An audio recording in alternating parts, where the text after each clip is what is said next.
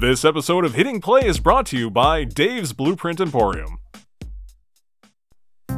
Come to Dave's Blueprint Emporium. You break into some place, what you need is a blueprint. You need the paper for the blueprints. You need to break into places, get the blueprints. Get the right stuff. Forget about guns and knives. You need the paper to get into that place. You need to write it down. Come to my place. I got sheets and sheets of blue paper. Everyone uses it. It's great.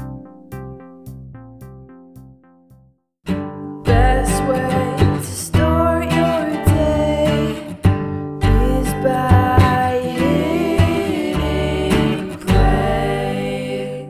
Hello, and welcome to Hitting Play, the podcast where we review, analyze, and discuss shows, movies, and other curiosities. I am Scott, and joining me on my mission for this episode, from the hills and valleys of Pennsylvania, is our resident Star Wars expert, Paul. Paul, welcome back. Hey, Scott, it's good to be back. Good to have you. Also joining us on this mission from the great city of Melbourne, Australia, Hamish. Welcome back. Hey, how you going? Doing good, doing good. Well, gentlemen, it is a period of civil war. Rebel spaceships striking from a hidden base have won their first victory against the evil Galactic Empire. During the battle, Rebel spies managed to steal secret plans to the Empire's ultimate weapon, the Death Star, an armored space station with enough power to destroy an entire planet. Now, it's a clever premise for a Star Wars movie, and as you may already know, the words I just read are taken word for word from the opening crawl of A New Hope. And it's crazy that the story of this movie, Rogue One, a Star Wars story, has really been staring us in the face for decades. We just needed Disney's millions to make it a reality. Pretty much. Well, this week, in anticipation of Rogue One, we are breaking down the recently released teaser trailer. It's really our first glimpse at the next cinematic installment in the Star Wars franchise. Now, guys, the last time we all recorded together, we discussed at length our thoughts about Episode 7, The Force Awakens, but now we're getting ready for something a little different. It's not an episode, but a film they're calling A Star Wars Story. So let me start by asking you guys your thoughts about taking a break between episodes to present a Star Wars spin-off movie featuring a story from the past, one of many anthology movies, as they're referring to them as. I think it's interesting. I mean, it's great that they're actually getting an opportunity now, and they actually have a huge fan base. Like they checked with the latest movie, and that movie kind of re-inspired a whole lot of people. And seeing that there's been huge interest, and also huge interest in the expanded universe, that was bridging the gap between the last film and the newest film. And there's been so many fans and so many writers who've put together that expanded universe. There are a lot of people who are still in love with that idea that there's more out there beyond Luke and the whole other Jedis. So with this and with I guess technology being the way it is and being super excited that the newest movie was a complete success, I think it's about time that they took a chance and create something completely different. I mean, it's different now that you actually haven't got a lead character that you actually are familiar with. Yeah. Yet it's still set in that huge universe where we know about stormtroopers. We all know about how they eradicated all the Jedi. But I think it's really interesting that you're now taking a chance and expanding on that film universe to take all the elements that we are familiar with and then put different people in those situations. And no Jedis this time. This is going to be the first time without a Jedi coming to save the day. Yeah, which I think really raises the stakes, seeing as many of the other rumors were that they might have Darth Vader in this movie. Which would be great. I mean, it would turn him into basically the T-Rex of Jurassic Park, the unstoppable evil. Yeah. Where everyone else is not really equipped for that kind of action. So, as soon as if he did turn up in this movie, he'd basically just wipe everyone out, really. All right. I like what Disney's doing. I think putting 2 years between the saga movies will maximize the interest and how long they keep people invested in it. It's obviously a foreign concept, being a Star Wars fan my whole life, to all of a sudden be looking forward to a new movie every year. Obviously, they're doing something similar to what they've been doing with Marvel, having standalone films for Captain America and Thor and Iron Man, and then throwing them all together in the Avengers movies. it'd be nice if they had filmed all three of the saga back to back to back like Peter Jackson did with the Lord of the Rings movies. But I can understand why they're not doing that. One of the big reasons, is they have a different director doing each movie. Yeah. So they need to, take a break for that reason. I'm sure they don't have the script all written for 9. And I think they also are stopping to gauge the interest and gauge what people are saying, get some feedback from the fans.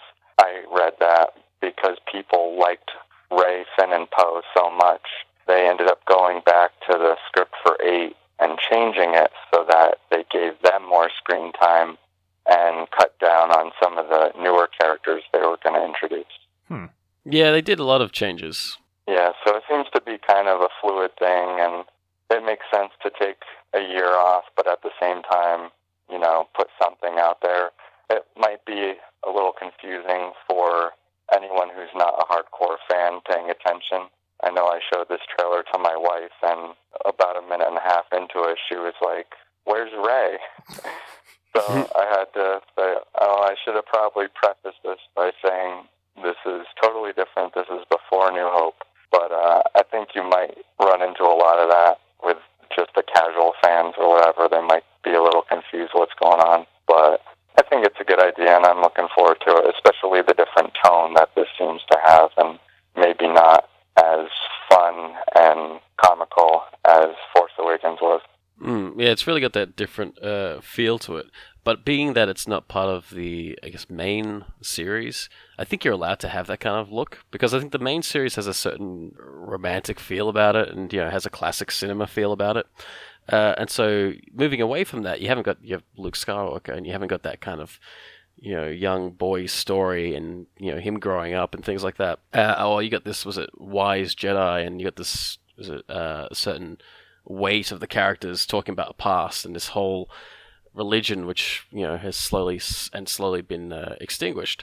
You have this entire thing with people who don't really probably don't care about Jedis and just kind of live within the universe. Yeah. It's really expanding on the whole idea of a lived-in universe. Not just being like, here are the characters moving through one place to another, but we're always with the characters. It's like, here are some people who actually live within the universe. Like the common people like us. Yeah. And this is very much a war movie. This isn't necessarily the hero's journey, although we'll get a little bit of that as we'll see probably with the Jyn Erso character. But this is not Luke's arc. This is happening independent of that, or before it, I should say. And like you said, world building and just an interesting exploration of this giant universe that they've built over the years. Yeah, part war movie and part heist movie. Yeah. A la, Ocean's 11 or something like that. Now, this movie is scheduled to be released on December 16th, 2016, so at the time we record this, only a few months away. It's directed by Gareth Edwards. The screenplay is by Chris Weitz, and the story is by Gary Whitta and John Knoll. Now, did you guys hear about the genesis of this film? No. Well, as the story goes, Kathleen Kennedy, who is kind of the taking the helm of Lucasfilm for Disney, she's getting all kinds of pitches from everybody, and it's just it gets to the point where you don't want to hear it from anybody. Everyone's got a pitch for a new movie. You mean like Chewbacca going on like a Roman holiday? Yeah, pretty much everything, yes. I want that movie. I really want that movie. Now I'm just picturing Chewbacca with a Hawaiian shirt on a surfboard. Yeah, drinking out of a coconut. Then he goes surfing and picks up ladies. It's Life Day. Life Day Part 2. The holiday. Well, anyway, as the story goes, John Knoll, who is the Lucasfilm Chief Creative Officer, he actually joined ILM way back in 1986, so he's been with the company for a very long time. As the story goes, he approached Kathleen Kennedy in 2012, and because it was him, she was willing to hear him out. And he had a very simple pitch, and this is a quote. He said, "I just have this very simple idea about the rebel spies in the opening crawl of A New Hope who steal plans for the Death Star." And Kennedy's reply, "That is a very good idea, John." So now 4 years later, this idea comes to the screen. Yes. So for the cast, we have Felicity Jones as Jyn Erso. She's been in a bunch of other movies, Amazing Spider-Man 2, The Theory of Everything. So she's definitely been in some big movies already. She's also in Doctor Who as well. Oh, is she? Okay. Yeah, she was in the good times of Doctor Who. She played, was it, actually, strange enough, it was an episode of, I think, The Wasp and the Unicorn, in one of the episodes of Doctor Who during the David Tennant era. She played a thief. Oh, okay. Yeah. So there you go. We also have Diego Luna, Riz Ahmed, supposedly playing a character named Bodhi Rook. We have Ben Mendelsohn, who is from where, Hamish? Earth. Be a little more specific. My country? Be a Australia? little more specific. Australia. He's from Melbourne. I know. This is like you one of your like it's like someone discovering your friend and he's like, "Hey, your friend's from the same city you are from." It's like, we know. I'm so blasé about it. Because remember, he did appear in Dark Knight Rises, and he keeps popping up here and there. Yeah. And and if you're an Australian, you're sitting there going, "He's using that American voice again." It fools us. Yeah. But that's the thing. It's funny to see him pop up there, and everyone's like, "Oh my god, it's that guy, Australian guy from your home city." I was like, "Yes, we know." Wow, I figured there'd be a parade for him or something, but all right, never mind. No, he's not that type of guy. He's in your country's favorite movie, Australia. Yeah, I saw that movie. That is not my favorite movie, but you can watch it if you want, if you're an outsider. But that movie, oy. Well, anyway, Ben Mendelsohn is an Imperial Admiral in this. We also have Jonathan Aris, supposedly playing Senator Jebel, or Jeeble. Genevieve O'Reilly reprising her role as Mon Mothma. Yeah, I was about to say that. Yeah, as Paul and I figured out, she was in a deleted scene in episode 3. Yeah, that was hilarious. It's like she was in episode 3, and then gets cut out, and then she gets to come back for this when she wasn't even in the third one. Really, I mean, not on screen, but in a deleted scene. But that's great. It's literally it feels like it's like that's I think the only kind of connection you have to kind of episode 3 is at that actress from deleted scene.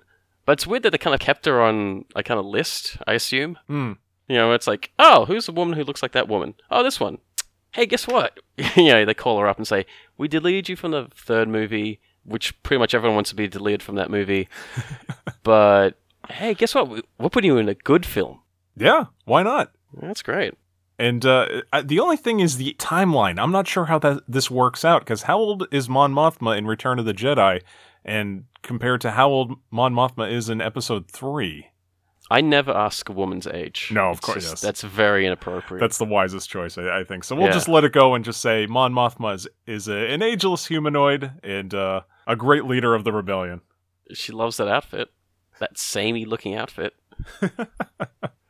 She only has one outfit and the same jewelry. I feel like she has to, really has to treat herself.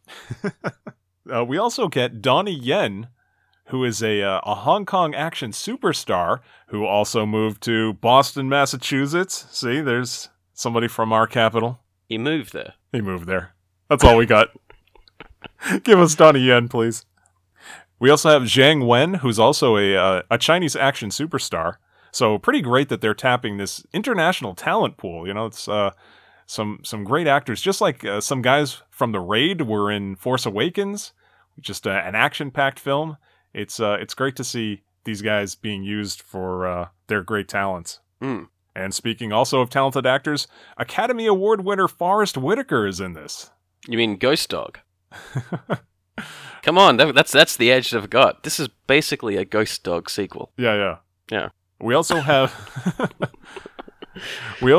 Mads Mikkelsen, if I'm pronouncing that, and I apologize to our Danish-speaking listeners. Mads Mikkelsen is in this as well, in an undefined role, although considering his roles as Hannibal and other characters, we assume he's going to be on the dark side of things. And Alan Tudyk from Firefly, and he was in Transformers. Yeah, and also he was the robot in iRobot. So we'll talk a little more about what Alan Tudyk might be in this movie. Now, I have to mention this. I've seen a lot of talk on social media about Bothans making an appearance in this movie, and if we'll finally see them in a film, but I believe Bothans are mentioned as getting the plans for the second Death Star in Return of the Jedi. Is that right?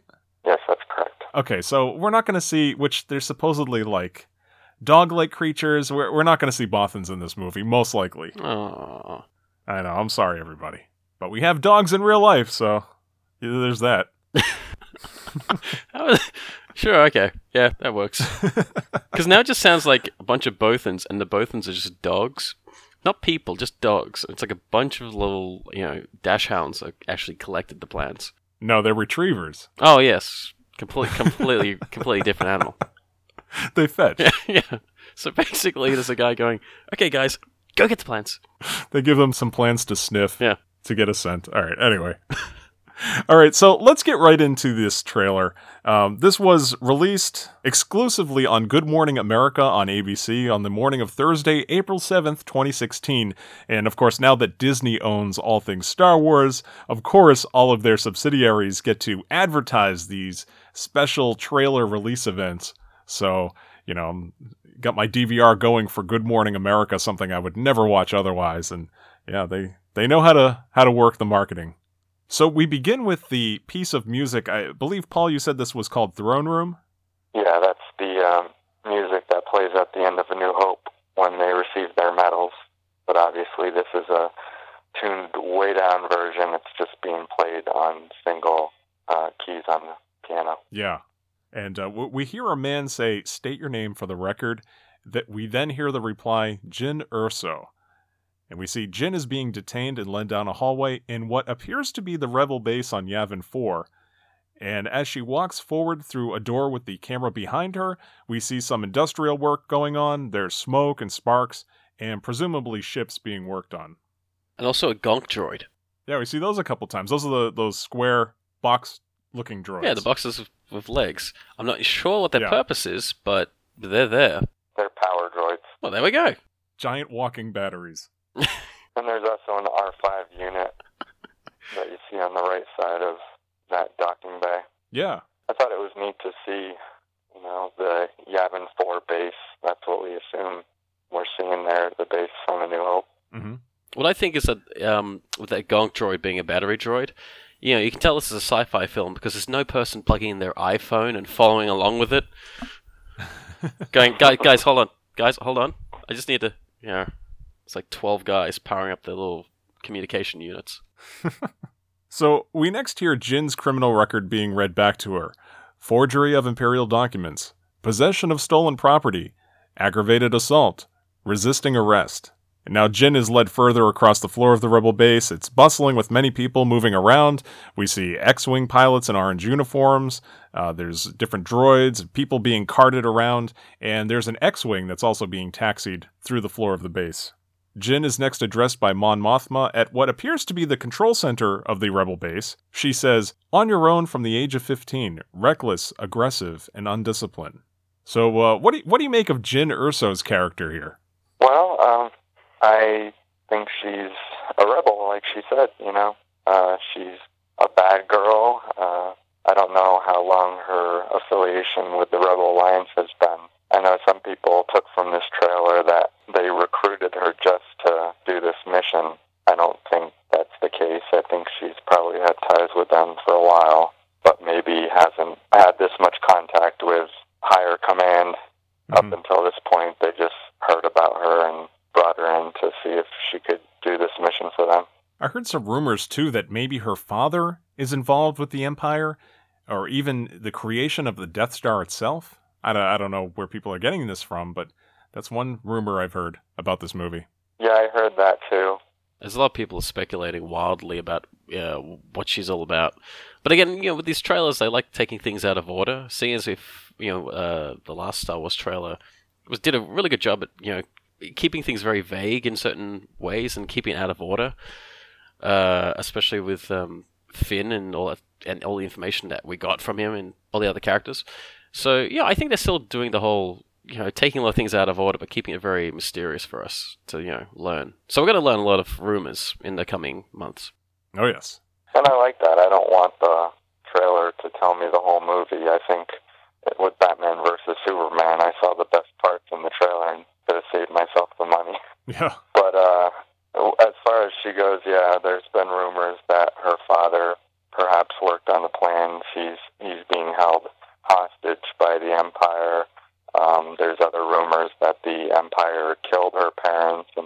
why she has a grudge against them. So we'll have to see. Yeah, with the trailers, I mean, like, if you spoil too much, it becomes useless. And because we don't really know these characters and we don't really know their motivations, unlike Batman and Superman, I mean, we've known them for forever in every different variation. And so with this, with characters that you actually have no idea of who they are, but you know the universe, it really does shift things around, especially for her character, because it seems like she's not a weak female type. Like what they keep saying, Mary Sue character. She seems actually like a person who has to survive in this universe. Maybe she's lied her way into the Empire. We don't know. We do know she's a very tough character, that's for sure. Mm. And on her own from the age of 15. And so we know, probably at least, 8 to 10 years at least on her own. And can certainly take care of herself. So probably a prime candidate to lead this mission. So as Mon Mothma is talking, we see Diego Luna's character. He has his arms folded and he looks up. And if you notice, he's wearing a square insignia with 2 dots. And that indicates that he's some sort of rebel captain. I've heard a lot of rumors. People are saying maybe this will be Biggs Darklighter. That doesn't seem very likely. Some are wondering if he's going to be Kes Dameron, who would be Poe Dameron's father, who fought through the Battle of Endor. He does have that kind of look, though. In that trailer, he has that kind of literally the same sort of look as Poe Dameron. Yeah, they might be going that way, and it would be a nice way of tying some of the original trilogy stories with the new trilogy stories. So we'll see. And others are saying that he may be a character named Cassian Willix. I've heard that as well. So we'll see exactly what Diego Luna's character means to this story and future stories. Now, Jyn is standing in front of illuminated green radar screens as she's listening to Mon Mothma, and 2 other men are looking on. There's some other men in the background. People have kind of speculated on who these guys could be. Could they be some people that we've seen in Jedi? It's very hard to tell at this point.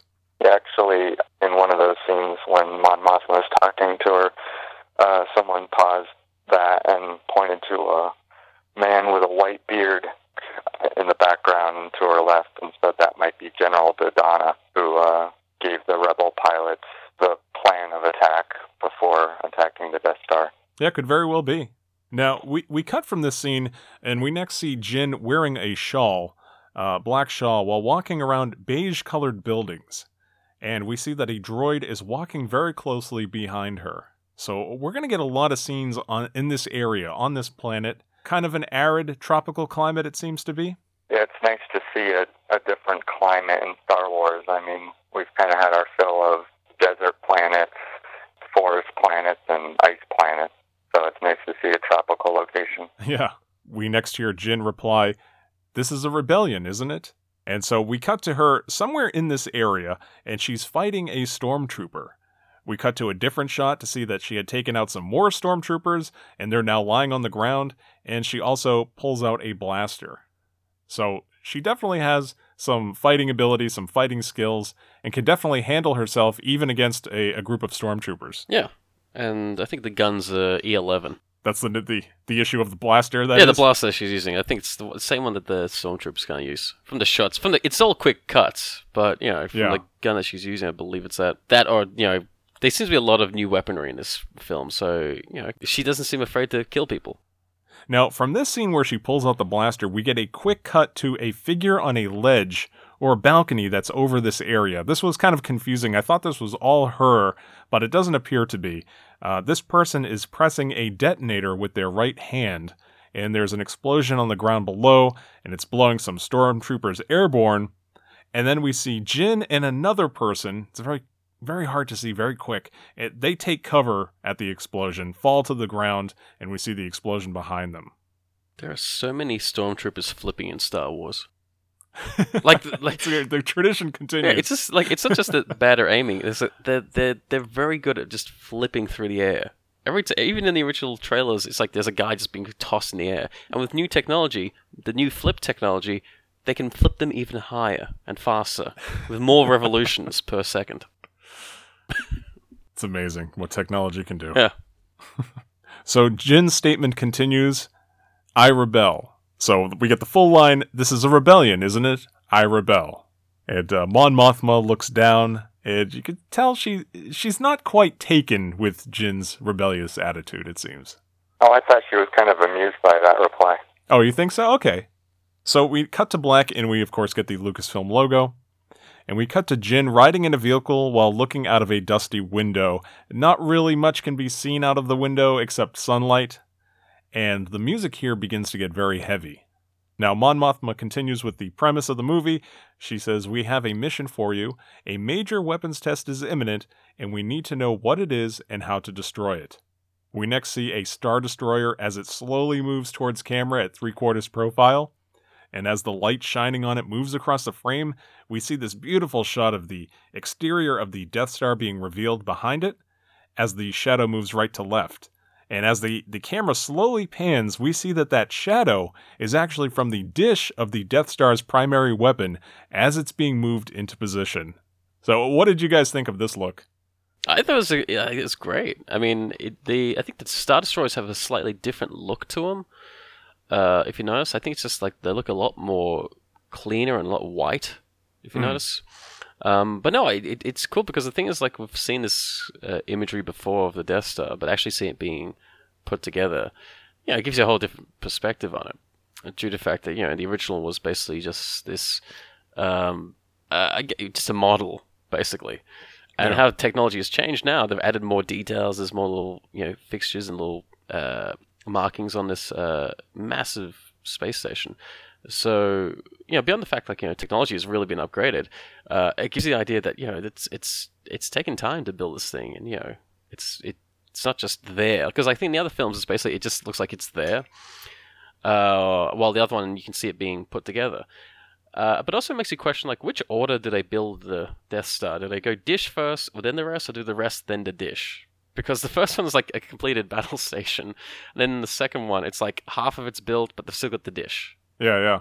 So, it looks like, it's like they've built the rest of the scene, and, like, they're putting the whole piece together. So it's interesting to see it, that they're actually showing off the construction side.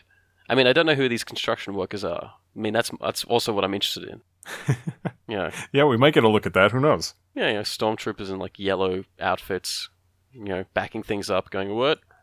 Okay, back, and then stopping at random intervals for a smoke. So, like, have you finished the relay system? Yeah, we'll do it tomorrow. All right, guys, let's take a break.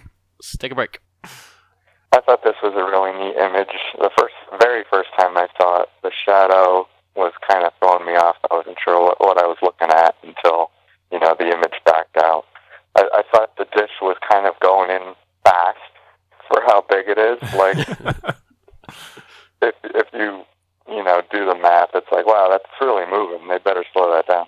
But it's funny because a couple other people have pointed out that at the end of episode 3, you see the Death Star starting to be formed. You're looking at it from the bridge of a Star Destroyer, and Vader's there, and Tarkin's there. And the dish is already being formed within it. So that's one thing that isn't working well with episode 3. Someone said, well, maybe the planet-destroying weapon didn't work the first time. They had to take it out and put a new one in. So it's like changing a light bulb. It's like, this one isn't working. We need to get a new one. just swap it in. Maybe they're building it from a kit. They've built it like going, okay, we'll build it this way. And then when they got this Death Star destroyed, they lost the plans. So it's like putting together an IKEA furniture, but you just don't have the instructions. You're like, we'll start at the part I know, and then we'll do the rest. A giant hex key that they're using to tighten everything. Yeah, that's what the third movie is all about. Them slowly putting something together with no plans. Like this. Oh, there's plenty of missing parts and parts left over from that prequel trilogy. But at the end of episode 3, I was looking at that too, Paul, and the only defense that maybe I could give it, and believe me, I don't defend these movies often, is that maybe like the framework of the dish was there, and then maybe like the actual completed dish kind of gets set into that like receptacle that they created for it. But yeah, I'm with you. You could tell they're just not worried too much about the details and the consistency. So yeah, that's fine. And I've forgotten all about those movies anyway. Yeah, exactly. Like when I texted you a couple of days ago and said, Mon Mothma was in it. And there's a picture of her with Jimmy Smits and talking to Padme. And yeah, neither of us could actually place where this was. Because, yeah, I remember being a deleted scene, but I remember watching it, and it was just... It's just boring. It's a pretty boring scene. It's like... It made you remember episode 1. Yes. So you're like, yeah, this is not great. I can understand why you got rid of this. And Mon Mothma's a great character, you know. She's, you know, the one that really takes charge from this old republic and trying to create this rebellion. You know, she's the one that really got this all going, as far as, you know, my understanding is of the story. And it's good that she gets her due, other than just this meeting with Bail Organa and Padme going, you know, like, maybe we should do something. Now, after this, the man that's standing to the side of Mon Mothma, this is Alistair Petrie's character, he asks Jyn, "Is that clear?" And Jyn looks at him and coldly replies, "Yes, sir." Now, Alistair Petrie's character here, if you'll notice, he's wearing a 5-dot Rebel insignia, almost like the same arrangement that 5 dots would be on a die. This indicates he's most likely a general. So this is, you know, another higher-ranking official in the rebellion that's calling upon Jyn to embark on this mission. So, what do you guys think? Is she being forced to go on this mission? It seems as though, you know, she's a criminal, and it doesn't seem like she's very enthusiastic. Could be that they have something on her, and that, you know, maybe that, you know, she's just playing along. Maybe she just has that kind of personality, which doesn't like to be told what to do. I mean, you know, we all don't like being told what to do. But I think trying to figure out why this mission has to actually occur, it seems like maybe it is begrudgingly, she's doing it begrudgingly because, yeah, maybe she knows something more about this whole situation. Maybe she actually is part of the whole empire. Maybe she's being forced into this because they captured her. We don't know. Yeah, I don't have many thoughts one way or the other. Haven't speculated too much on that. I just kind of feel she's a rebel, and that's it. She's part of the Alliance, and she doesn't like the Empire, and she wants to hurt them. So that's as far as I've thought it through so far. Although it seems like they're kind of playing both sides here. You know, they really want to keep her position vague and ambiguous as we continue, at least through the trailers for this movie. Mm-hmm. So we next cut to black, and we see the words, "This December." And an alarm sound begins. This is a very annoying alarm sound. I look back to the original trilogy, and we heard that alarm at least 3 times. It was sounded throughout the first Death Star when they were under attack by the X-Wings and Y-Wings. It was sounded in the second Death Star at the very beginning of Return of the Jedi when Darth Vader's ship is landing. And then it sounds at the end of Return of the Jedi when the Death Star's almost going to blow up and everyone's running to ships to escape. Huh. So it's always the Death Star sound. It's an alarm that's unique to the Death Star through the original trilogy. That's interesting. And a credit to Ben Burt, the sound designer for these movies. It's a different alarm sound. It's almost organic. There's something different about it. It's not something you usually hear when you hear like just a general in a submarine movie or something, you know, that, or Star Trek, you know, those alarms are different. This has an organic tone to it or something. It makes it really stand out. So as we hear this, at the base we see this squadron of X-Wing pilots running. Behind them is Jyn and Diego Luna's character. And in the background we see other rebels in brown vests and jackets with hats and goggles, along with one of those power droids. Gonk droid. And your gonk droid, whatever you want to call it. It's a gonk droid. That's literally all. That's the only sound it makes. Is a gonk. So. And it looks like there's a person in there. It looks like, you know, they could have easily just dropped one in with CGI, but no, it looks like they're definitely continuing what J.J. Abrams set out to do and use practical effects. It looks a lot better with practical effects. And plus, that's the thing. Like with this, it looks very practical. Yes, exactly. And of course, there's an X-Wing in the back. This time, I think they had the budget for more than one, which is good. Or they just repainted another one. They didn't go that practical. So from here, we cut to a look at an Imperial officer standing alone in front of a large radar screen. And that radar screen is consistent with the Death Star bridge. And of course, this is Ben Mendelsohn's character, the great Melburnian. What do you call a resident of Melbourne? Melburnian? That's it. That's it. It's like there's no other name for it. We haven't got a secret name like the Claw or something like that. Every Australian that comes from Melbourne is the Claw. Wow, that's sounds like a cool club. It would be, but unfortunately, it's just Melburnian. Oh, all right. But he's looking very serious, and he has gloved hands folded in front of him. He's wearing a white or light gray uniform with a matching cape, of course. And he's also, this is very unique for a character like this, he's holding what looks to be a large rifle-like blaster. I at first thought this was a cane or a walking stick of some sort, but no, there's very clearly a handle and a trigger. Maybe he just enjoys holding guns. Or maybe this is a scene where, the entire station is complete and they're going to threaten someone, like they always do. They always threaten someone there. But also, he must spend a lot of time keeping that entire outfit very clean. I mean, white. I mean, Darth Vader was pretty smart having black, and so was the Emperor. But white? That's a lot of issues. I mean, I know later on in the trailer he's walking through water, but it's muddy water, and his cape's getting all mudded up. It's like, there better be a laundry crew on this battle station. Oh, there's gotta be. Yeah. There's been speculation on who his character is. I know you and I, Scott, looked up what the bars meant. He had 6 blue and 6 red, which means he's an admiral. That's different from what Tarkin had in A New Hope.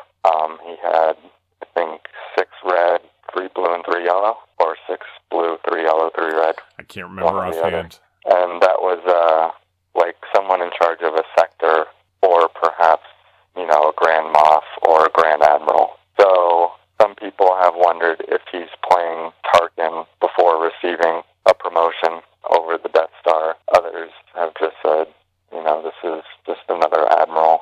But I like the look of his character, and like you said, usually we don't see people in command with a firearm, perhaps maybe just a small pistol on their hip, but he's definitely got a big silver rifle. Yeah. One of the nicest images for me from this trailer, I really like the look of it, and the screen behind him, an image we're used to seeing of the Death Star in blue. I believe that's the Death Star.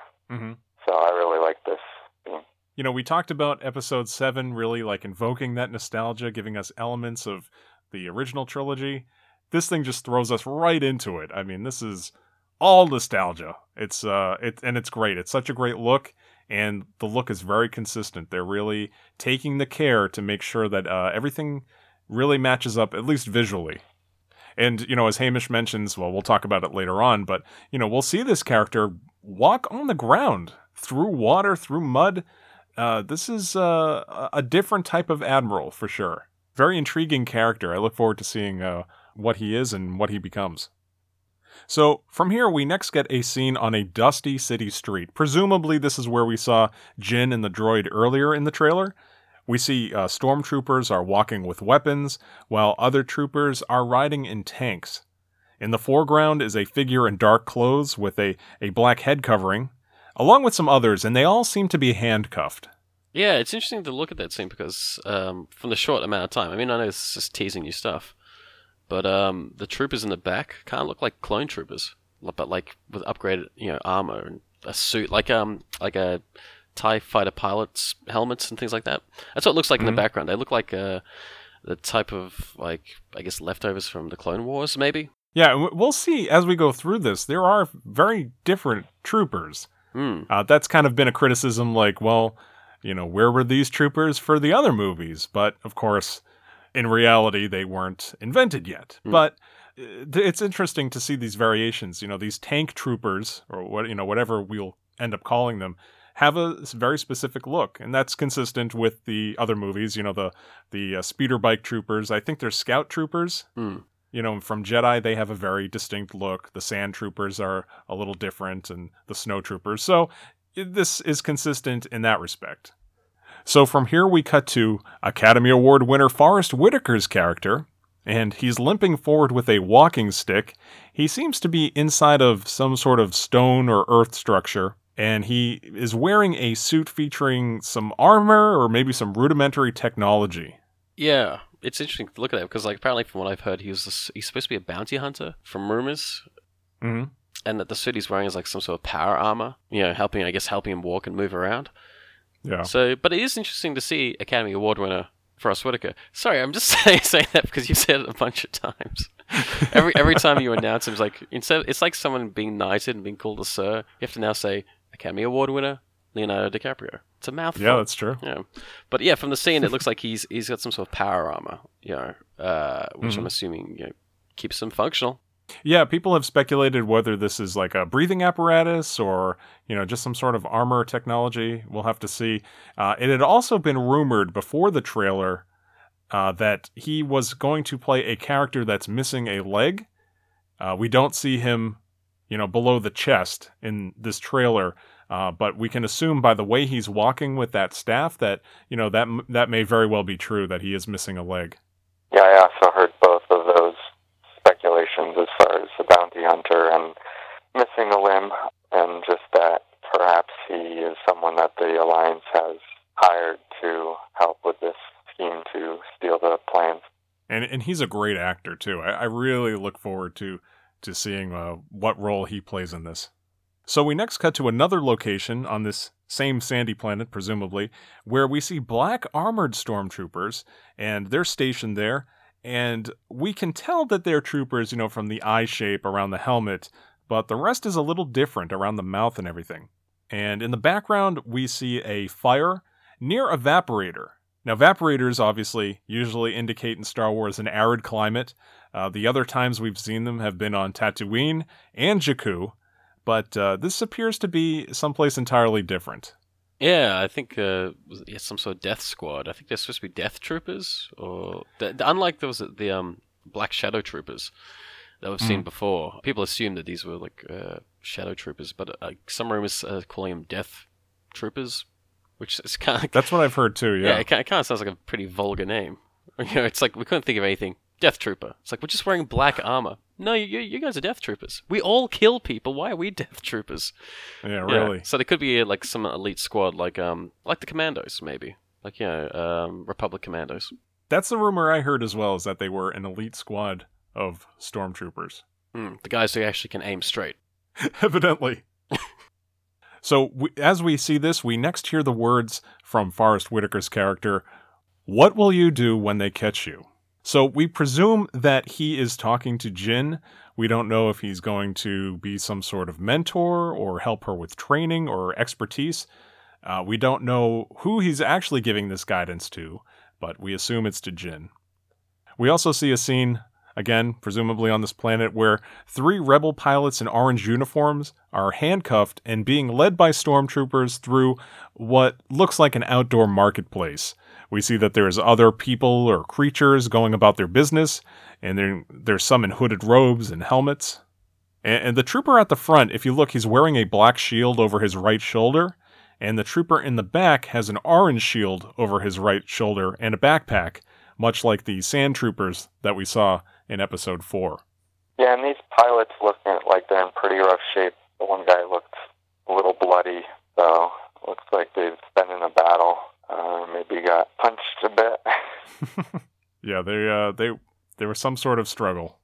So we cut to a scene where Jyn, Diego Luna's character, and a gray droid, which looks to be that droid that was behind Jyn earlier in the trailer, they're running down a large corridor in what looks to be an Empire base.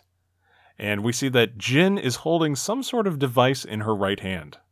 This is where they're inside, like basically it's like a grey looking industrial looking area kind of thing. Yeah. Looks like a machine shop or like a car factory floor, which I'm assuming is the inside of maybe the Death Star, like another area, because there are so many areas in Death Star. That they didn't cover them all. But I think is the same scene when they're running, and there's also the droid with them, like the tall, lanky, skinny droid. Yeah. Which is supposed to be by Alan, was it Turkins? Tudyk. Sorry, in my head I can see the word, but I'm saying it wrong. Yeah, his character is supposed to be, I think, an enforcer droid that they reprogram, a la Terminator. Okay. Yeah, from what I've read, they get an enforcer droid, and they reprogram him for their own wheelings and dealings, we'll say. So I guess he takes up the kind of place of like a C-3PO type. I was going to say that this is the first time we've seen a droid that fights. But then you forget all of R2-D2. Episode 1, yeah. And then I realized episodes 1, 2, and 3, we saw lots of them. And come on, That is how far I've gone wiping those from my mind. but also, you know, It's like all a bad dream. you had R2D2. He's pretty feisty. He attacks people. Again, the prequels and shooting oil and then doing his jetpack and catching them on fire. Those movies. I like the idea of this. It almost is like Jin has a bodyguard in him or something, perhaps. But someone pointed out that the backplate on him is like identical to what stormtroopers have on their back. Yes. Yeah, it's like a raised circle and two lines inside of a rectangle. I was going to bring that up. Yeah, so there's that connection that he was created by the Empire, but now he's working for the rebels. Very interesting. And Alan Tudyk is great. You know, he's I believe he's Sonny the Robot in iRobot, that Will Smith movie. And so he has experience with motion capture. He has experience with voiceover. And, you know, he's a very funny and charismatic actor. So I think this is just a great pick for a droid in this movie. Maybe he'll provide a little comic relief and levity, but not to the point of C-3PO. At least we're hoping not. Talk about wiping movies from your memory. iRobot wasn't that great. No. No, it was okay. It's just, you know, it's not great. I swear for some reason Shia LaBeouf was in it, wasn't he? Yeah, he was. I wasn't going to mention that, but he was in there as well. God. Yeah, and it greatly deviated from the work of Asimov. And yeah, that's a whole nother story. One thing I would like to address, one of you had mentioned earlier about actually going on to the Death Star to get the plans. And in my mind right now, I don't think that's going to be the case. I don't think they actually have to go on to the Death Star to get the plans. I'm picturing them being held at some kind of secret base, perhaps on this tropical planet we see. And that's why, as we'll see later on, there's lots of defenses there. Mm-hmm. Lots of, the Death Troopers, AT-ATs, etc. So, in my mind right now, from what I've seen, I think that's what's going to happen, that they have to infiltrate a base and get these plans rather than get on the Death Star, because then people might feel like they're kind of rehashing A New Hope stuff, escaping from the Death Star and stuff. Yeah, exactly. And how many times can people go in and out of that place, Yeah. So this scene quickly cuts to another scene in the very same base. We see dozens of troopers. They're running down a similar hallway. We see that some troopers have the standard white uniforms. There's others with more beige-colored armor. Yeah. No, I was about to mention, because I think from other rumors, they said these were Scarab troopers. I had heard that too, yeah. If you pause, they almost look like the scout troopers from Return of the Jedi, but they are beige-colored, and so it's interesting to see exactly what role they'll play, but seeing as they're on a kind of a sandy tropical planet, that armor might be more suited to camouflage them in that terrain. So from here, we next hear the words, "What will you do if they break you?" And this is again Forrest Whitaker's character continuing to talk to who we're presuming is Jin. And we presumably think that he just watched Rocky. So we next get another scene back at this planet where a stormtrooper is being approached by Donnie Yen's character. He is a black-caped swordsman of sorts. We see 3 other stormtroopers look on, and in the background there is a wreckage of an X-Wing. So when Paul was mentioning about those bloodied X-Wing pilots being detained, maybe they're from that ship, we're not sure. But this character it's hard to see here, but from cast photos that have been released, this character appears to be blind. He has very, very light colored eyes. And his character is rumored to be a bounty hunter who is paid to assist these rebels in their mission. Well, you have to speculate. Being blind, is he force sensitive? Does that allow him to fight? Because we see him putting a beating on some stormtroopers pretty handedly. Yeah, and I wasn't really sure what was happening here. I thought maybe he's training the rebels and they're in disguise. But behind him, there's some that are, dead. So I'm not sure exactly what's going on here. Also, there's, I think, a downed X-Wing in the background, I believe. It's like a burnt X-Wing. So maybe there's a crash and maybe he's there to, deal with these people. Like maybe the crash, he's trying to protect some people who escape from it. Yeah. But strange enough, he seems to be like the only like actual real samurai type. Going back to like the original source material of what Star Wars was supposed to be based on, like the Jedi's were supposed to be based on, was it samurai culture? Yeah. And samurai warriors. He's literally the actual samurai. He's actually in a proper samurai who is in this film, which is based off that culture. And that's good. I mean, it's interesting to see that kind of character. Plus, it's good that he isn't wielding a lightsaber or something like that. Right. It's really make it look more organic that, people are able to actually stand up for themselves. Along with that X-Wing in the background, there's also a parachute. So perhaps the pilot had to ditch and landed near his craft. And like you said, he's protecting them or something. And just going back to what Hamish was saying, it's a nice nod to those Japanese films that Lucas was so influenced by. And when I think of a blind swordsman, there's the movies and the story of Zatoichi, the blind swordsman. If this character is, a blind fighter, I mean, it's like a direct reference to this great character of Japanese film. So we cut to a scene where he also swipes with his staff. It doesn't seem to be a sword. He wields it like a sword, but it seems to be some sort of staff. And he is fighting this trooper. The trooper's defending the attack. Behind them, there's more troopers lying on the ground. So, despite his impairment, he definitely has some incredible fighting ability. And as I mentioned before, this is Donnie Yen, who is an accomplished action star. So it'll be great to see his involvement in this. So we next see a group of at least 3 of those black armored troopers we saw earlier. They're crouched down, and they're firing some real heavy-duty blasters here. And in the background, we see a few palm trees and other desert or tropical flora. This is kind of really the first time we've seen these type of plants in the Star Wars universe. Like I said before, nice to see a new environment. Yeah, just when you think maybe they've exhausted every possible biome, they give us a new one. I forgot to mention swamp. We've also seen that. Yes, that's true, yeah. So this quick cuts to a large 4-winged shuttlecraft exploding as it's parked in the middle of this area that's filmed with palm trees, and it's kind of hard to see. I don't know if it's a small structure or a piece of a ship nearby. Yeah, it looks like it's probably a structure.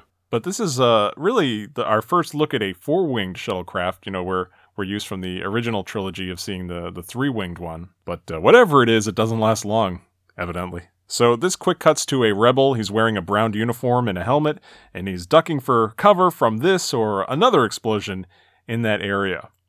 And we next get a scene of Ben Mendelsohn's character in the aftermath of this battle, or during this battle. He's walking past the bodies of stormtroopers across a shallow pool of water, and he's walking towards a smoldering ship and a large structure on the right, which looks to be the foot of an AT-AT.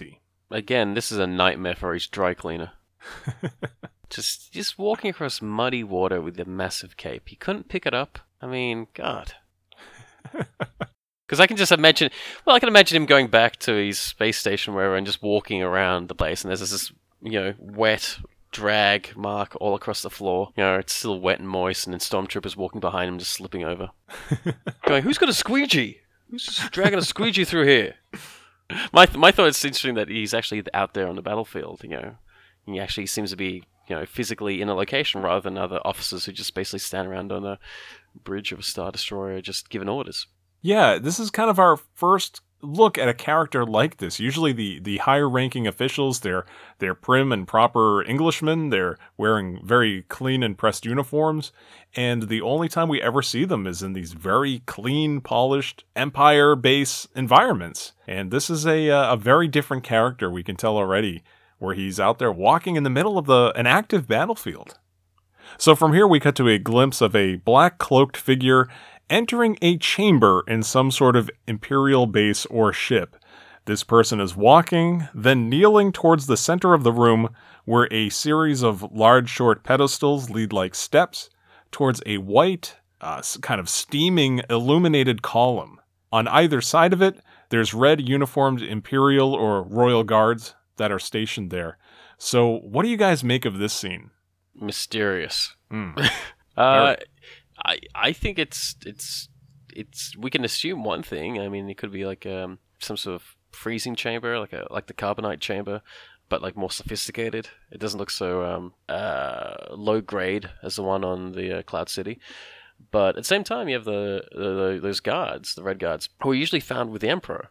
Yeah. So, not sure. It could be. You can always assume it's the Emperor if you wanted to. You know, like after going through some sort of, I don't know, rejuvenation process. I don't know. Seeing as he got quite burnt up from the third movie by electrocuting himself. But I don't know. It seems like it's like just a chamber. So beyond a hooded cloak, we have no idea who it is. I mean, obviously it's not Darth Vader. He doesn't normally wear cloaks, does he? You know, unless this is some sort of situation where it's like, you know, he's decided to wear a cloak for this one day. Sure. Yeah, but don't know. It's a good piece of mystery. Some people look at this character and think this is Vader, but he never wore a hood, and it definitely looks like this character is wearing the hood. They are kneeling before whatever this is in the center of the room. So it's got to be someone else. The Red Imperial Guards indicate to me that the Emperor is present. What that thing is in the middle, I'm not sure. Some people have speculated that it is a Bacta tank, like we saw Luke Hilden. Others have said something about, you know, some kind of cryogenic chamber. But whatever it is, the Imperial Guards indicate that the Emperor must be present here. You would think, because that's exactly the situation that we saw them last in Return of the Jedi. I've also heard that this person in this cloaked figure, you know, the shoulders don't line up with the Vader armor, and like you said, the hood of the cloak doesn't really indicate the Vader character. This could be Mads Mikkelsen's character. We're not really sure. There could be something going on with Palpatine. But I've also heard rumors of Snoke making an appearance in this film. Maybe. It'd be weird, I'll give you that. But this, you know, could be their way of tying this new figure to this old story. Be kind of interesting if they try to attempt that. But again, it's still early days. We'll still figure it out. So a lot of mystery in this scene. Very, very interesting. Someone of very high ranking in the Empire and the Sith most likely involved in this scene. So from here, we cut to a close-up of Forrest Whitaker's character's face as he continues, "If you continue to fight." Now, this quickly cuts to Wang Jian's character, who is running towards camera with a weapon, and we see sparks from an explosion are seen behind him. He's a character that has dreadlocks. He's wearing a brown uniform, as we've seen other rebels in this movie. But he has a red chest plate of sorts. It seems to go over one of his shoulders and connects with a backpack. I've heard that Wang Jian's character is possibly a bounty hunter, that just like Donnie Yen's character was hired for his services to assist the rebels. So this could very well be why, you know, he has a different hairstyle than some of the other rebels, why he's wearing a different chest plate than some of the other rebels. So it'd be interesting to see here. But we do see him fighting Imperial forces, so we do know what side he's on at least. Other people said like he's supposed to like the weapons expert of the team, because there always has to be one guy who's a weapons expert, or just, you know, Sure. heavy dude. But also like the gun he's carrying is actually some sort of flamethrower. Oh, okay. So, that would yeah. explain the backpack. Yeah, so he's some sort of like weapons expert, flame dude. Yeah, that's a technical way of saying it. I think that's his character's name, right? Flame Dude? Flame dude, yeah. I think in space, anyone can be a flame dude, and that's his dream. But yeah, it sounds like from bits and pieces, like, yeah, he's the weapons guy. Because again, like, even though it's still one of those kind of heist movies, one of those team heist movies, everyone always falls into a kind of category of what your specialty is. Yeah, exactly. Paul, any thoughts on this guy? No, I've heard similar things, that he was the weapon expert. Yeah, very, very cool team they're assembling here. So this cuts to another scene near this palm forest where rebels are running on foot toward a group of at least 4 AT-ATs. And as the AT-ATs fire, we see one person thrown in the air, and we also can see a large antenna-like structure with a satellite dish at the top. This is some sort of base, we're presuming. This might be a structure that Ben Mendelsohn's character was walking towards. Yeah. But yeah, like, if you look at those AT-ATs, they're completely slightly modified from the ones that we've actually seen before in Empire Strikes Back. They actually have that kind of a different design to them, and this design actually seems very familiar to the one from, I think, season 2 of Star Wars Rebels. If anyone actually still watches that show. They design it, because if you notice there's like some, it kind of like, from the video you can see kind of like a yellow paneling on the side. Mm-hmm. And they have a kind of, the window and the guns in the front are not lower but higher on the sides of the, I guess you would call it the head of the machine. And also they got a kind of red Cylon thing from Battlestar Galactica kind of going on. Yeah. But these ones, from what I remember from the TV show, they're a lot bigger than those ones we've seen before. Yeah, it's so great. You know, Force Awakens kind of gave us a look at TIE fighters flying in an atmosphere. We had never seen that before. Familiar ships, familiar atmosphere, but we've just never seen the two together. And here's something else. You know, we see kind of like an arid landscape. We've seen AT-ATs before, but we've never seen that combination of the two. And it's just great how they're giving us so many familiar elements, but in a new, exciting combination. This was the other image from this trailer that I really enjoyed. I liked the view of being down with the rebels. Just gives you a good idea of the scale, the size of these things. I liked the look of the feet of the AT-AT as it fell down in the water and then lifted up. Just watching the water's movement was cool.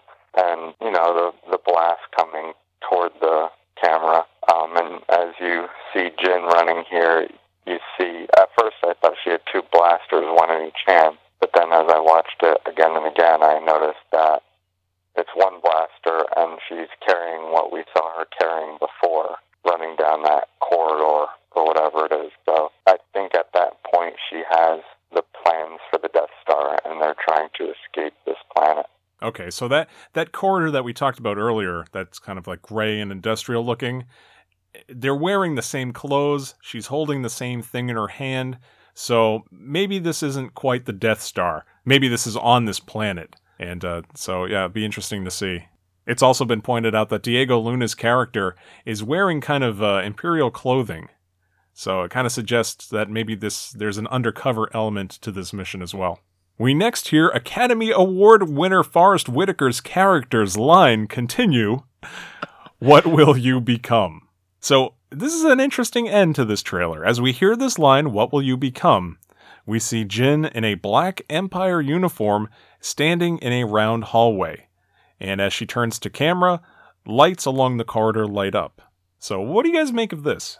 I think it's a misdirect, because I think the outfit that she's wearing is basically more undercover stuff. Yeah. Even though she seems to be standing in a, P. Diddy music video from the 90s. I think it's a misdirect, because I think what you'll become, it might just be the fact that she's actually betraying somebody. It could be the fact that, she has to make a choice which involves her being hunted down. Like if she does get, whoever's in charge. Like if this the whole thing was like she was related to somebody in the Empire, and the father's actually after her, and then she betrays her father to give the plans out, then, they know exactly who they're looking for, and she'd become, this, obviously a rebel. I didn't want to say rebel, but she'd become this intergalactic criminal. Yeah. Against an all-powerful empire, so you kind of get this idea that, for that kind of comment, I think it's a misdirect, saying what you'll become, and the whole imagery of her in, was it the Imperial gear? I think it's a misdirect, just because visually we're seeing one thing, but we're hearing another thing.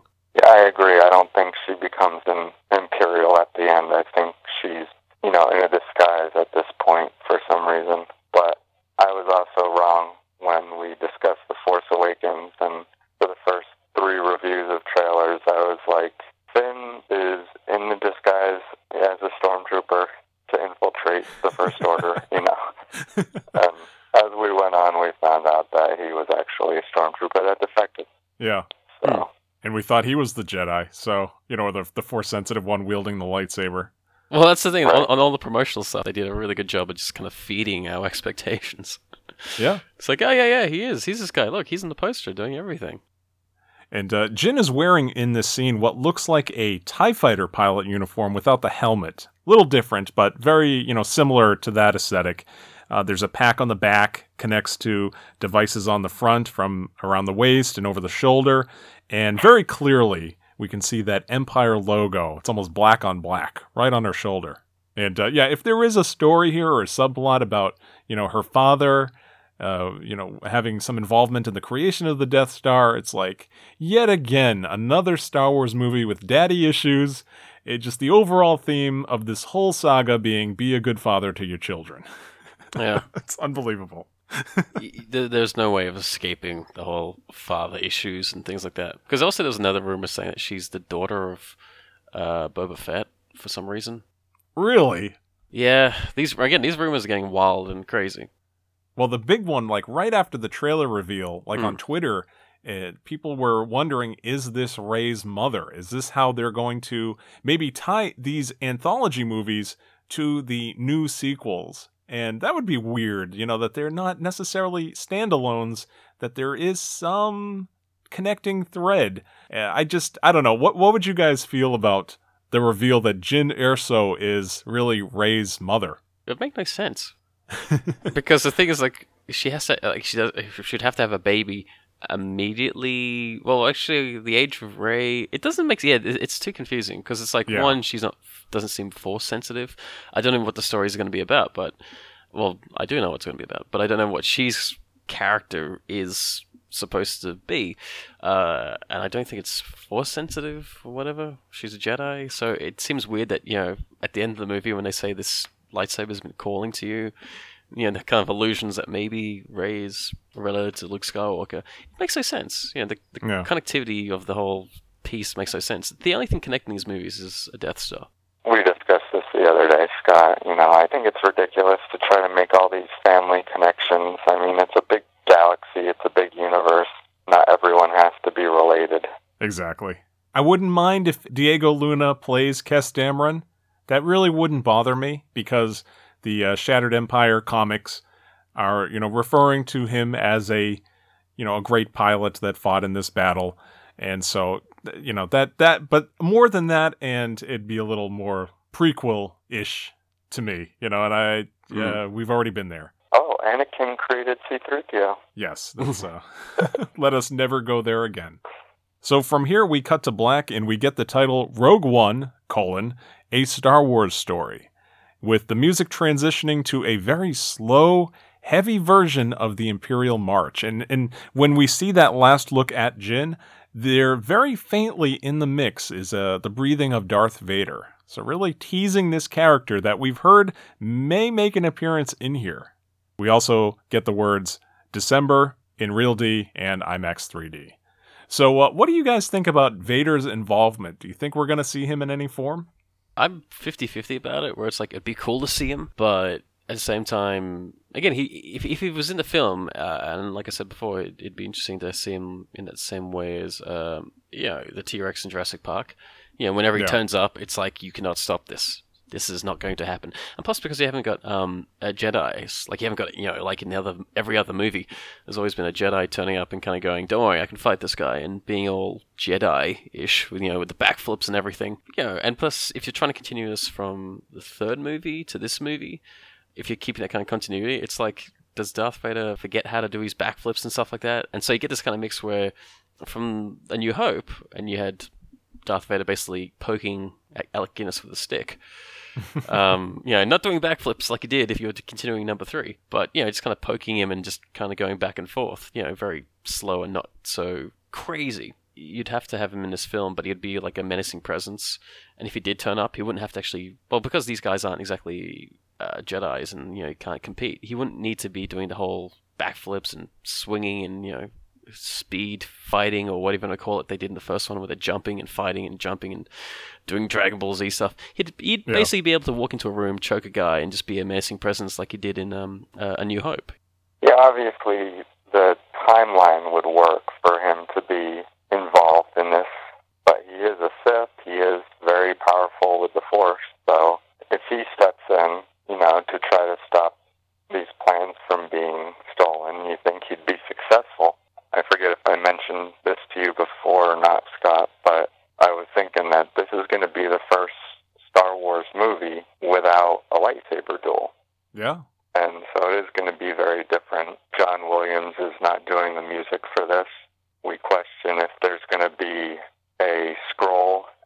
beginning, setting up the story, or if it's going to start completely different from what we're used to.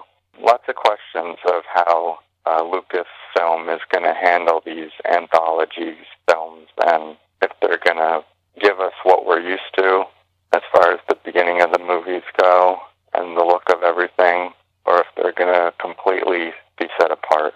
I think hopefully they'll give us what we're used to, which will be a whole lot of mismatched advertising with products and a whole bunch of toys.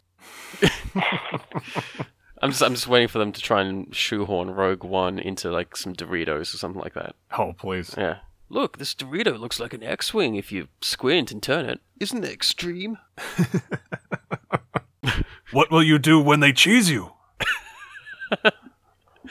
I'm only bringing this up because I saw it on the Batman vs. Superman promotional stuff. They did the thing with the Doritos where Superman's on one of them and Batman's on the other. And it's like, are they fighting over which is their favorite snack? And they're still using the tagline, who will win? It's like, who will win what? Who gets to dip their chips? Actually, But my mother's maiden name was Dorito, too. I'm assuming we've all seen that movie. Nope. Yeah, oh my god, I posted a photo on Twitter of my friend asleep during the final battle. Oh, I saw that. Yeah, that's very funny. And it wasn't just like his eyes were closed, he was snoring. I really identified with Wonder Woman myself. Yeah, I'm sure you identified her. Because you like making cameos in people's lives. It's no Star Wars, we'll say that. Yes, definitely. So that's what we have so far. You know, that's the trailer. We'll see what they release now as we approach this December. But really looking forward to seeing Rogue One and its place. And you know, I was thinking just how in A New Hope, every time we heard Obi-Wan and I think Leia mention the Clone Wars, we kind of cringe because now forever we'll think of that terrible Episode 2. It's kind of cool that now when we see that opening crawl, those first two paragraphs will always be referring to Felicity Jones playing Jyn Erso and Diego Luna and Ben Mendelsohn, and this whole story. We'll forever think of this movie when we see that opening crawl. So it's kind of cool. Yeah, it's gotten me more excited about it. I've been looking forward to really seeing something. I was waiting for either The Jungle Book to come out or Captain America, thinking they'd have a trailer release with one of those. Yeah. But it kind of caught me by surprise. You texted me at like 2 or 2:30 one morning and said, hey, the trailer's out. And then we found out it was going to be on Good Morning America. Yeah. I DVR'd it, woke up and watched it right away, and watched it 20 times. Here's the funny thing: we don't have Good Morning America here, so we just waited until it popped up on the internet. That was it. There was no getting up early taping things. I just waited for my Twitter feed to go new Star Wars trailer. I was like, oh really? But it definitely has me more excited for it. I wasn't thinking I was going to do an opening night show like I did for Force Awakens, but after seeing this, I was like, maybe. Yeah. You know, after that cliffhanger with Luke Skywalker and Rey, we just kept thinking, Episode 8, kind of forgetting that Rogue One was still, in the process and coming down the line next, this trailer made me go, oh, wait a minute. There's some more to think about and consider before we even talk about Episode 8. Yeah, and that's the same thing. But the thing about it is that it's like, when they put movies back and they go like, oh, I got to wait another year for this movie I really like, this series. It's kind of that the whole thing where it's like, you don't actually mind. Yeah. It's not like other movies where it's like, oh, I wonder what the story is. It's like, oh, I don't mind. This is actually a good filler. Yeah, definitely. Yeah, I'm sure it'll be interesting and it'll stand up on its own 2 feet. Yeah. But no, this movie will be interesting and it'll have a different flavor, and I'm sure there's people who can still get into it. I mean, like if it's a standalone movie, like one of those standalone action movies, but set in space, yeah, you can still enjoy it. And plus, it's with a universe you're very familiar with, so it isn't too far detached, and you don't have to do too much world building. You just basically go, right. It's this place. You've seen it before. It's been around for 30 years. Here's some stories inside that universe. Well, that'll pretty much do it for this episode of Hitting Play. As always, you can email us with your comments, suggestions, your thoughts, your Imperial forgeries, whatever you got for us at hittingplayshow@gmail.com, or you can talk to us on Twitter @hittingplay. You guys have anything you want to plug? You can find me on Twitter at SalHamish on Instagram, Silent Hamish, and Vine, Silent Hamish. On the street of Melbourne, if you find me, up to you. It's weird, but don't freak me out. But yeah, I'm usually connected to anything on like Tumblr, Instagram, I think Facebook, Silent Hamish Art. So yeah, you can find me all over that place, the internet place. Following people. And yeah, you can find me on Twitter. I actually have a new handle, a little bit easier to spell. I want to talk about this. What in the world? I was gonna tag you in something, and it's like your name doesn't show up. So I had to type in your full name to get the handle. Like, what in the world did he change this to? So yeah, tell people what you changed it to. Well, this has been my YouTube name for a few years, and I was just so proud of coming up with it. and no one else has used it. So my Twitter handle is Megalomaniac, but lo mein is spelled like the Chinese food. I love Chinese food. What can you say? So I don't have a god complex. Megalomaniac. So spell that for people, Paul. Yeah, so it's Mega, M-E-G-A, Lomain, L-O-M-E-I-N-I-A-C. Like Megalomaniac. I will say it's easier to spell than Zychevsky. Megalomaniac just sounds like it's like a name for an action hero character, and they couldn't think of a name, so I was like, it needs to be edgy, it needs to be cool, and he's fighting a bunch of food-related enemies. Megalomaniac. It's like a villain from The Tick or something. Yeah. Well, it's an Incubus song. Yes. It's an Incubus song, and I believe it means like if someone has a god complex. Yes. Yeah. Or something like that. So. But I think yours is like a food complex about Chinese food. Yeah, I have a Chinese food complex. Scott knows every time I come to the Cape, we have to order it. Oh, yes. Wow. Because evidently rural Pennsylvania doesn't have good Chinese food. No, Cape Cod is closer. So. We're not close. Well, yeah, are we closer to China? I guess. It depends on which way around the earth you decide to circumnavigate. But we have better Chinese food here, for sure. Yeah. Well, anyway, if you listen to us on iTunes, please subscribe and leave us a 5-star review. It really helps us out. And if you do, you will get a shout-out on the show. And speaking of shout-outs... Gamefinity, thank you for your 5-star review. And may the force be with you. Yeah. Whoa, that was Yoda. What? The budget's been blown out in this thing. An incredible shout-out. Well, thank you to Frank Oz for helping us out with that. For Android users, we are also available to stream and/or download on Stitcher. We can now be found on TuneIn Radio and coming soon to Google Play. Well, we have been Hamish, Paul, and Scott, and this has been Hitting Play. Thank you so much for listening. And may the force be with you. And I banged my knee into a table.